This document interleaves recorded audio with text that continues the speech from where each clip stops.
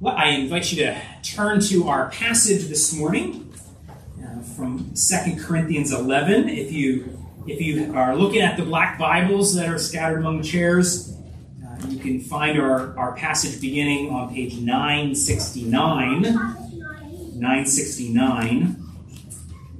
We'll look up in your Bible, 2 Corinthians 11. We're going to read 16 through 33.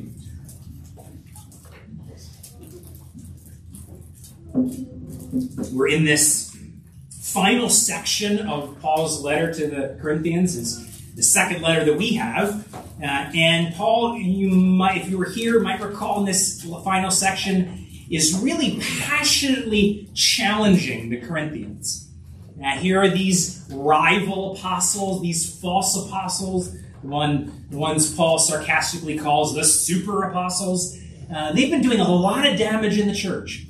The Corinthian Christians have put up with them, have allowed them to hold sway and influence, and they're not only challenging Paul's ministry, but in the process, really disrupting the work of the gospel. And so in this final part of the letter, Paul's really challenging the church on this issue, even getting a little sarcastic at times to do it, because this is serious, and he wants to see them grow. And so let's pick up the section with verse 16 of chapter 11 as Paul continues to address his people, and through the Holy Spirit, God speaks to us. So 2 Corinthians 11:16.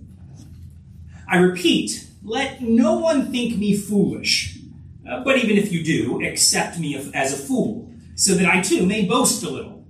What I am saying with this boastful confidence, I say not as the Lord would, but as a fool.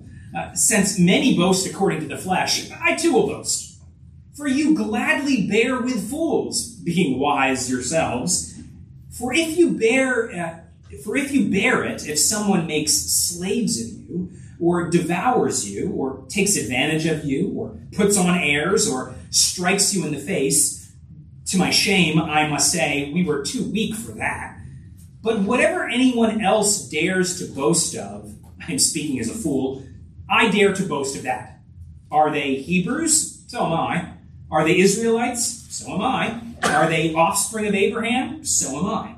Are they servants of Christ? I'm a better one. I'm talking like a madman.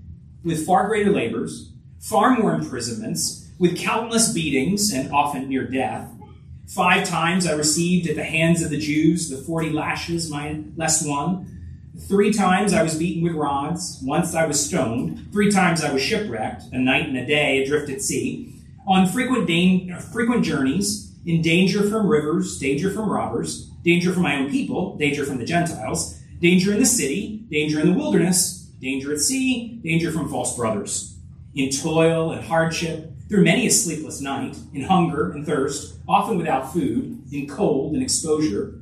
And, apart from other things, there is the daily pressure on me of my anxiety for all the churches. Who is weak, and I am not weak? Who is made to fall, and I am not indignant? If I must boast, I will boast of the things that show my weakness. The God and Father of the Lord Jesus, he who is blessed forever, knows that I am not lying. At Damascus, the governor under King Aretas was guarding the city of Damascus in order to seize me. But I was let down in a basket through a window in the wall and escaped his hands. Let's pray together. Father, we pray that you would use this, your word, among your people. Lord, we pray that you would give us ears to hear, that you would show us the glory of your Son, and we would, Lord, be built up in faith and in trust in him. For we do ask it in his very name. Amen.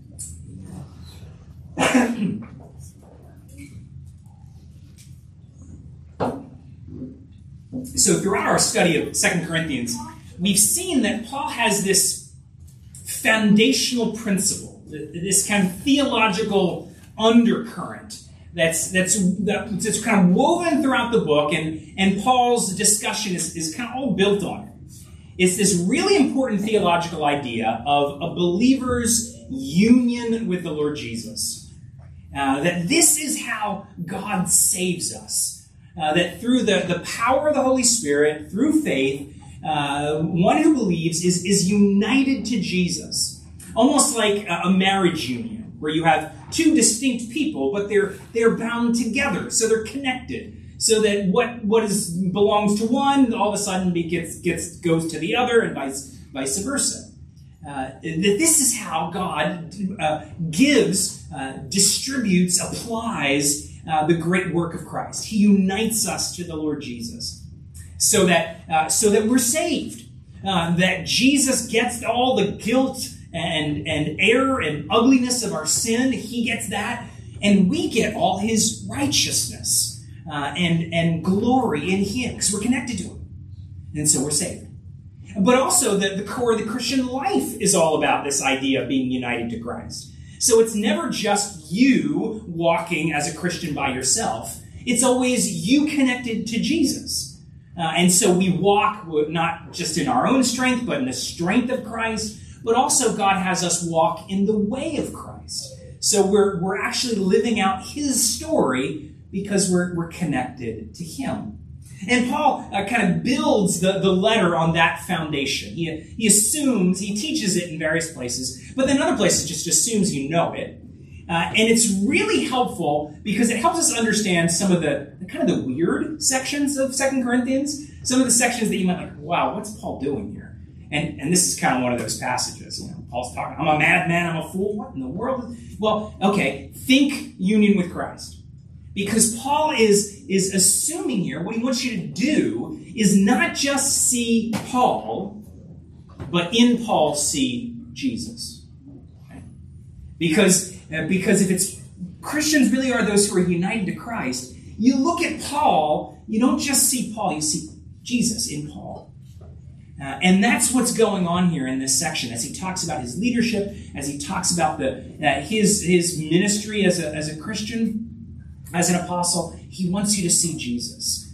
If you're wondering to see this right out of the text, you can notice that this final section of 2 Corinthians actually is bookmarked by Paul talking about Jesus and connecting it to who he is. He starts off chapter 10, verse 1 by saying, I, Paul, by the gentleness and meekness of Christ. And then he talks about his own gentleness and meekness. And then he'll talk about the weakness of his ministry. And then he ends the whole section by talking about Christ crucified in weakness.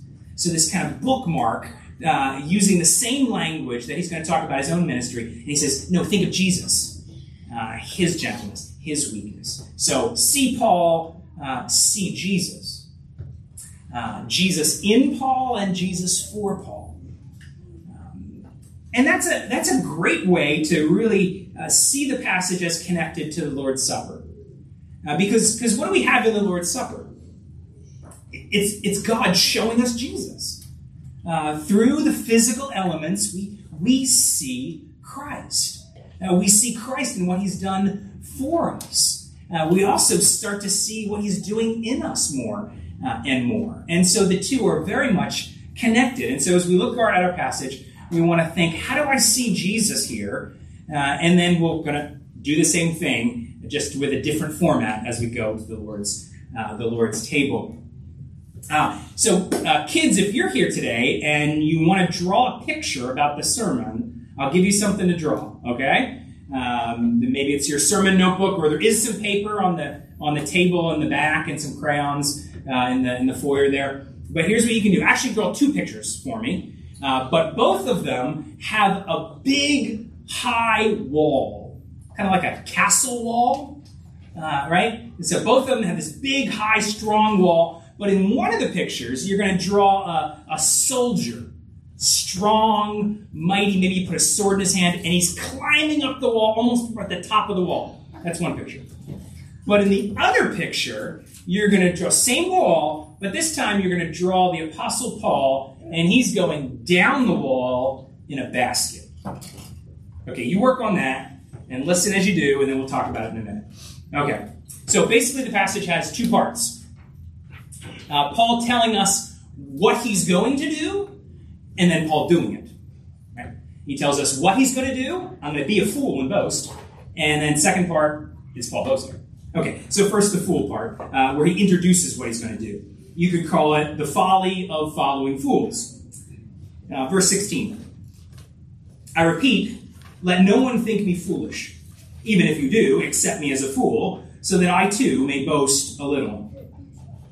So Paul tells the Corinthians he's going to act like a fool for a bit. But he's going to do this temporarily, and he's trying to get them to see that though he's going to act like a fool, he's actually not being foolish.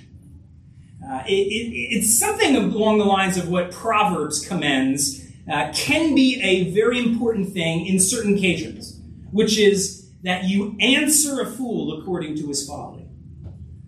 Not always, Proverbs says. Sometimes you don't answer a fool according to his folly. But sometimes, certain cases, you answer the fool according to his folly. And that's what Paul's doing here. It seems to be just one of those occasions. That here's this situation, and it's desperate. You have these false apostles coming into the church, and they're having influence. They're holding sway over the Corinthians. And Paul sees the danger, and it's foolishness that they're involved in. So Paul, to counter it, Paul says, okay, I'm going to act like a fool to try to expose just how foolish and dangerous this is. And specifically, it's the foolishness of boasting. The foolishness of boasting. Because that's what these super apostles are doing. He says, verse 18, that they're boasting according to the flesh. In other words, according to this fallen age. Puffing themselves up the way the world does. Look at all I've accomplished. Look how great I am. Look how competent I am. And that's what these super apostles are doing. Confidence in their greatness, their accomplishments. And Paul says, you Corinthians are clearly enamored with this. You're bearing with this. So Paul says, okay, you're bearing with that boasting according to the flesh. Well, then you can bear with me for a bit as I boast. But as we'll see, Paul's boasting is going to be different. But that's the second half of the passage. Here he's just introducing, here's what I'm going to do. They're boasting. Okay, so I'm going to boast a little bit. But in introducing it, part of what Paul gets to do is he exposes some of the danger of what's going on there in the church. Right? He's talking about what these false apostles are doing. He he doesn't address them directly, but that's who he's talking about. Right? Those who boast according to the flesh. You know what I'm talking about, Corinthians? I'm talking about them. So, for example, verses 19 and 20. Here's what you're putting up with. Here's what you're bearing with, Corinthians. And again, he's talking about the false apostles. He says, for you gladly bear with fools, being wise yourselves. For you bear it if someone makes slaves of you, or devours you, or takes advantage of you, or puts on airs, or strikes you in the face. So here are these ones, these super apostles, who they seem, by appearances, to be great, to be wonderful, to be spectacular. And that's how the Corinthians are tempted to think about it. Wow, we're impressed by these guys. But Paul says, do you really see what they're doing? In the midst of their boasting in themselves, what you end up putting up with, what you're bearing with, what they're doing to you. And then he describes it. He says, don't you see, they're showing up and they're making slaves of you. So as opposed to being a leader who shows up to serve, they're making slaves of you. Secondly, he says they're devouring you. So instead of feeding the sheep, they're devouring the sheep. Do you see it, Corinthians? He says they're taking advantage of you. So instead of sacrificing, they're taking advantage. They're putting on airs. They're making this show of how much better they are than everybody else. He even says they're striking you in the face. Maybe literally. Maybe literal. There's some violence involved. Or even if Paul's being metaphorical and just talking about the verbal retaliation, he's saying, really, you're bearing with this? That apparently, that anytime these guys are so great, that anytime they're challenged a little bit, or there's a little pushback, there's this angry, even violent retaliation. And he says, you're bearing with this? this is the very things you should run from, not bear with. And so Paul gives this powerful challenge to them. And it becomes, I think, for us, this really helpful description of what dangerous, abusive leadership looks like.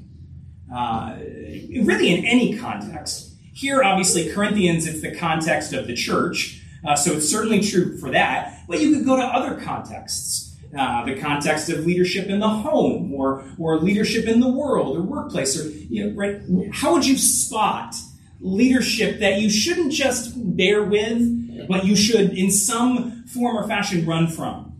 How would you be able to spot it? Well, you could just go through verses 19 to 20. Is the one in influence, the one who's a leader, is he showing up, or are they showing up to serve or to make slaves of you? Are they showing up to feed or to devour? Are they taking advantage, so focusing on themselves, taking advantage, or are they harshly retaliating anytime there's opposition or challenge? That's the kind of leadership that you don't bear with, but you run from.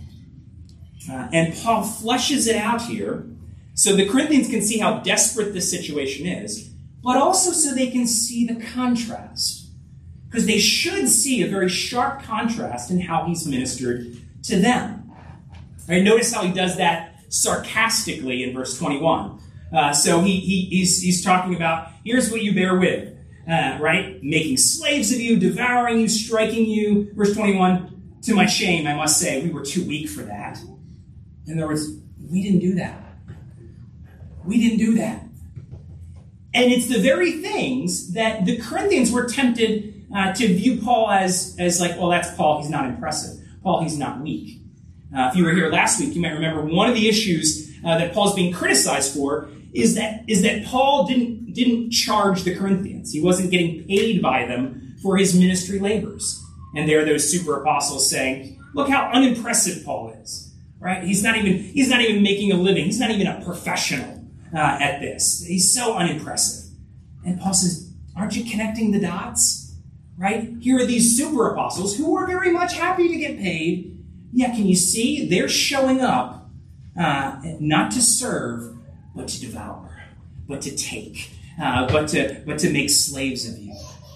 And I'm trying to embody something very different. I show up and I won't even accept money from you, though he has a right to get it. And again, we tie this in with the larger theme of the book, and what Paul tells us in this section we're supposed to do is not just see Paul by himself. Oh, Paul's great. No, we look at Paul and we see Jesus. Can you look at Paul in contrast and can you see Jesus through him? Think about Jesus and how he does leadership. Well, we read of it in Mark 10, didn't we? Jesus there contrasts himself with the way of the world. And he says, the Son of Man, me? He says, I showed up not to be served, but to serve. Right? We'll see it at the Lord's Supper as Jesus comes to us and he feeds us, not devouring us. He gives he doesn't take advantage of us. Instead, he gives everything to rescue us. He comes to this earth not to retaliate or judge, though in a real sense, he would have every right to judge us for our sin, but Jesus shows up to have mercy. Right? We see this little picture of that in the Apostle Paul. Right? And we look at Paul and we see Jesus in Paul. And that's what we want to focus on. That's what Paul wants us to see. He wants us to see the Savior that's embodied there. The glory of his love and his salvation. Do you see it? Do you see what kind of Savior is the Lord Jesus? Him, Lord, being so much different than the world.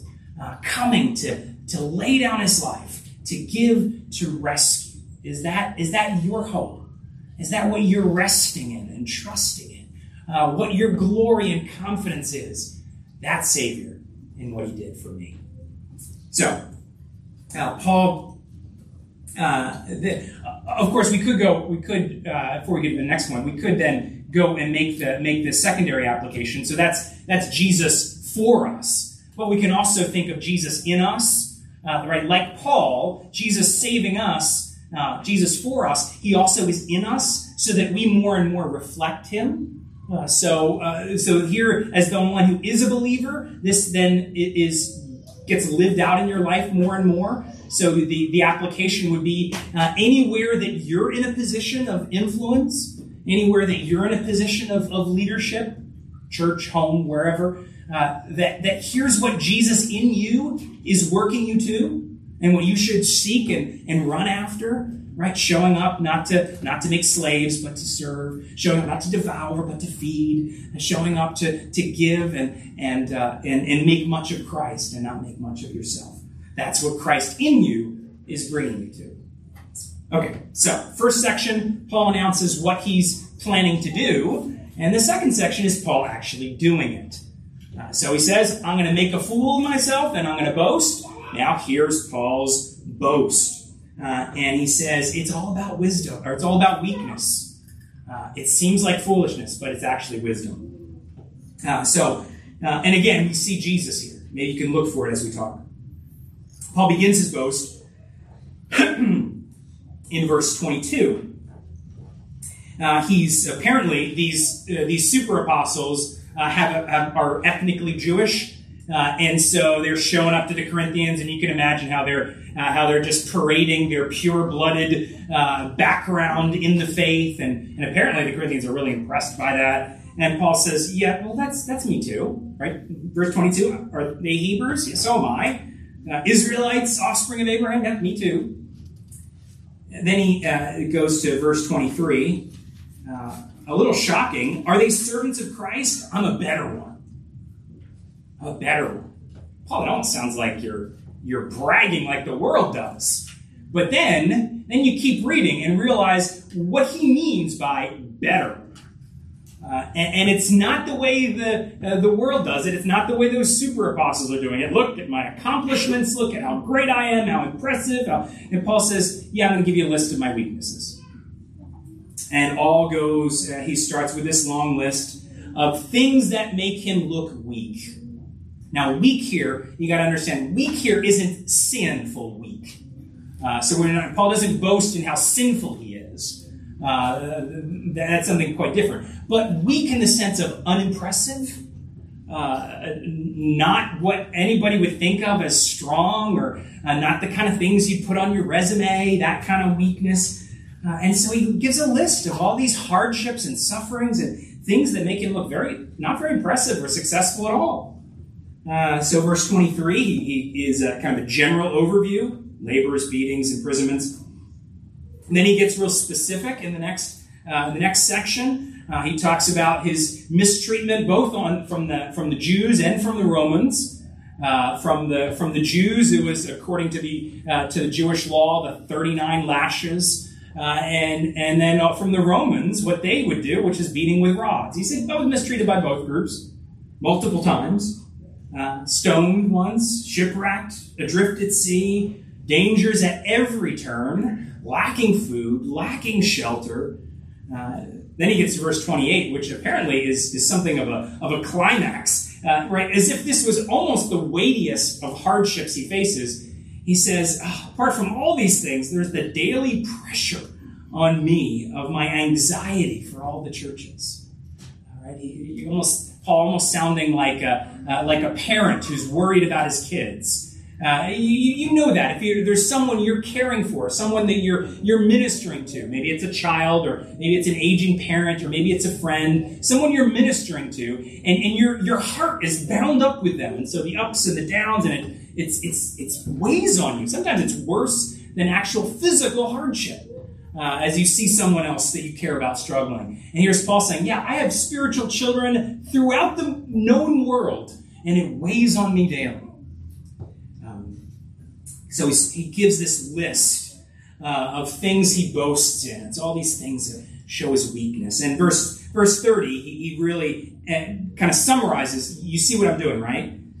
Verse 30, if I must boast, I will boast of the things that show my weakness. And then he gives one final example in verse 32 and 33. The most specific instance, the only specific instance he gets to here in detail. And kids, this is what you're drawing a picture of, right? If you're drawing a picture, right, it said two pictures, wall, and two different people. Well, okay, here's the one with Paul.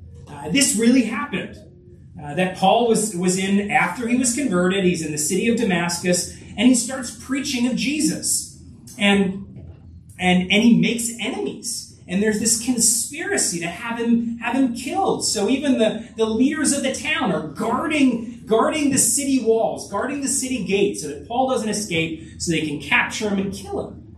And Paul escapes, but to do it, he's let down a basket out of the city wall, lowered down, and he's able to escape that way. And Paul says, here, I'm going to boast of this. It's this interesting contrast with what the Corinthians would have known from the larger Roman world. Because in the Roman world, one of the highest military honors that you would earn, kind of like our equivalent or the equivalent of like the Congressional Medal of Honor. Here's what it was for the Roman world. Was this award that was given to the soldier who, when attacking an enemy city, was the first one to the top of the wall and made it over. You can imagine, of course, that if you're attacking an enemy city, the first one to the top of the city wall and over, that's the person most likely to get killed. So you get this award. You're clearly very brave, very strong, very powerful, and so this person would be hailed as the mightiest of the mighty, the greatest of the champions. And something the Corinthians, no doubt, as being in a Roman city, would know about. So you get this really interesting contrast. That here in the Roman world, where you could say, according to the flesh, what's the picture of greatness? It's the strong man who makes it to the top of the wall and gets the medal, the bravest and the greatest. And what do you have in Paul? He's not going up the wall to great glory. He's being let down the wall and running off. Right? It's, which, if you accomplished both of those in your lifetime, which is the story that you would tell at parties? Right? People are chit-chatting and, what story do you tell about your life? The one about where you win the greatest of honors or the one where you look like kind of a wimp? Kind of foolish? Right? Oh, yeah, well, I was kind of let down in the basket. Right? Which one do you boast of? And Paul says, here's the story I'm going to tell. Paul did great things in his life. God accomplished amazing things. He says, I'm going to tell this story. Because I'm boasting, not the way the world does it, not the way these super apostles in the church are boasting. Look how great I am. Look at all that I've done. Here's my medal. Paul says, here's what I'm going to tell. A story that makes me just look weak. Why would Paul do that? Well, again, when we look at Paul, we see Jesus. That's the larger point. Can you see Jesus here? I mean, think about the Lord's Supper. Right, the Lord's Supper. Here's what Jesus arranges and tells us. Here's the thing you're going to do again and again and again and again in the Christian life. To keep me and my work right in the forefront of your mind. Here's what you're going to repeat again and again. Think about what scene in Jesus' life he chooses to emblemize in this thing that reminds us of him. Right? It's not a scene from Jesus' life with him at the top of the wall to the cheering crowds. It's quite the opposite. He gives you a picture of the crucifixion. He gives you a picture of his weakest moment. The moment of suffering, the moment of shame, the moment the world looks at and says, that's foolishness. A savior who dies, a king who looks like he's defeated, a picture in that world of shame. And that's the picture that Jesus hands to you. Here's how you're going to remember me. Right? Here's the medal of mine that you're gonna look at again and again and again. Why would Jesus do that? Well, of course, we know from Scripture that it's not weakness for weakness' sake, but it's weakness in order to save. Right? That's what Christ is doing. That he's going to the lowest place in order to rescue you and me. Right? He goes to the lowest place there on the cross to raise you up in life. That he takes all the guilt and shame so that you bear none of it. You're freed from it. He gives his very life in what looks so ugly so that you're raised up to something glorious. Right? It's weakness in order to rescue. And he wants you to come back to it again and again because it is our life and it's our source of confidence. Right? So that Paul can say, yeah, this is what I'm gonna boast of. Yeah, because this is really a firm ground to stand on.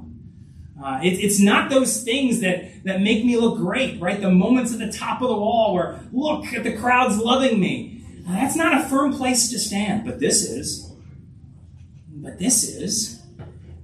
Because it's life in Christ. It's Jesus for us.